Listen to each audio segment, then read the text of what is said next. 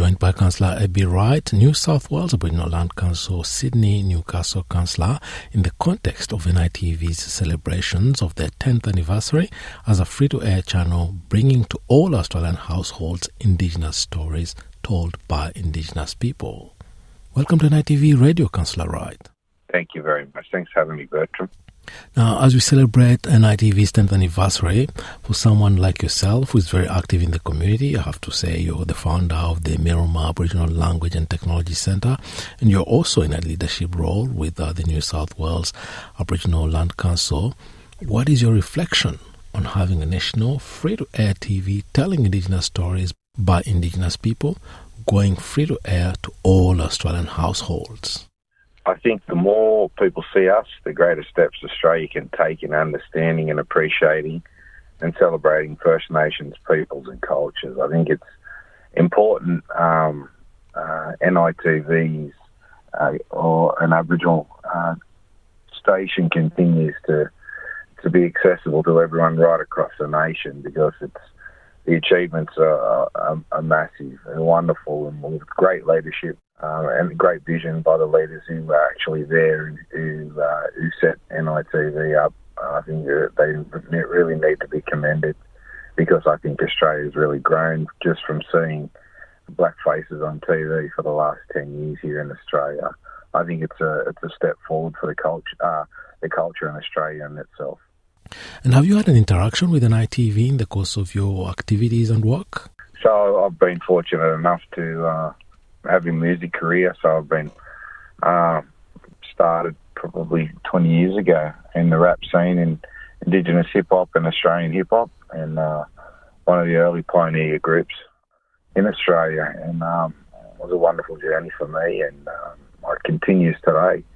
But I'm also a community person, so I've been brought up in the Aboriginal community and involved in a lot of community activities. I was a part of the Newcastle Yowies footy club. So we won the knockout, and we're fortunate to have NITV cover those events for us, and we hosted it along with NITV and for 3 years, and it was great working with the NITV crew, and like I said, I've done numerous festivals and engagements for NITV performing wise.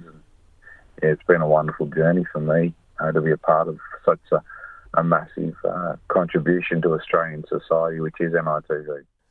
Without NITV, which other outlet would you turn to air your music and stories? There's nowhere else. It's the only platform that we get to share our stories on a national scale, on a mainstream scale. I think that NITV is irreplaceable as far as Australia is concerned, and people knowing the oldest culture on the world. And I think that's what NITV offers. I think there's nowhere else where you can get the experience of seeing Aboriginal people every day in every part of Australia, right across the country, and our culture, modern and traditional, is shown in that. NITV is now curating excellent content from all across Australia, and even sourcing content from overseas. Yet the channel started from very humble beginnings. And I actually performed to actually help get NITV the money in Canberra, down at Parliament House for politicians. So I was a part of that. I was engaged by NITV, the senior staff, to go down and be a part of it, me and my brother. So as one of the entertainers. When was that? That was 10 years ago. Yeah. Can you tell us more about that performance? How was the experience performing to raise funds for NITV? That was wonderful that day. There was a few other senior Aboriginal artists, artists, and it was wonderful because we had all politicians in the room watching us perform. And it was just a showcasing of Aboriginal talent, and I was fortunate enough to be a part of it. In terms of raising funds, how good was it? Did you hit your target? Well, NITV's still going 10 years later. We hit the target all right, and I think we're still going in the right direction. Yeah. And now looking back at NITV's achievements in the last decade, what's your reflection on the journey travelled so far? I think that it's been a wonderful journey, and I think we need to remember the people whose shoulders that we stand on, the giants, who actually had the vision to start NITV, to give all of our young people the platforms that they have now. And I think if it wasn't for those people, I think that we wouldn't be anywhere near we are, sports, entertainment, politics-wise, all the different fields right across society. I think NITV's exposed our people's talents and strength to the rest of the world, and I think that we need to sometimes stop and reflect on how we got to where we are.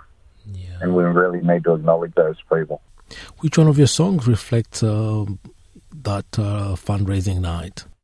We got a song called Blackfellas. It's called by Street Warriors. Yeah, Street Warriors. And are you still performing? I'm not performing at the moment, but I'm back in the studio recording a new album. Councillor Wright, thank you very much for talking to us today on NITV Radio, and we look forward to catching up when your new album is released. Sounds good, Bertram. Thanks very much, mate. Thanks for having me.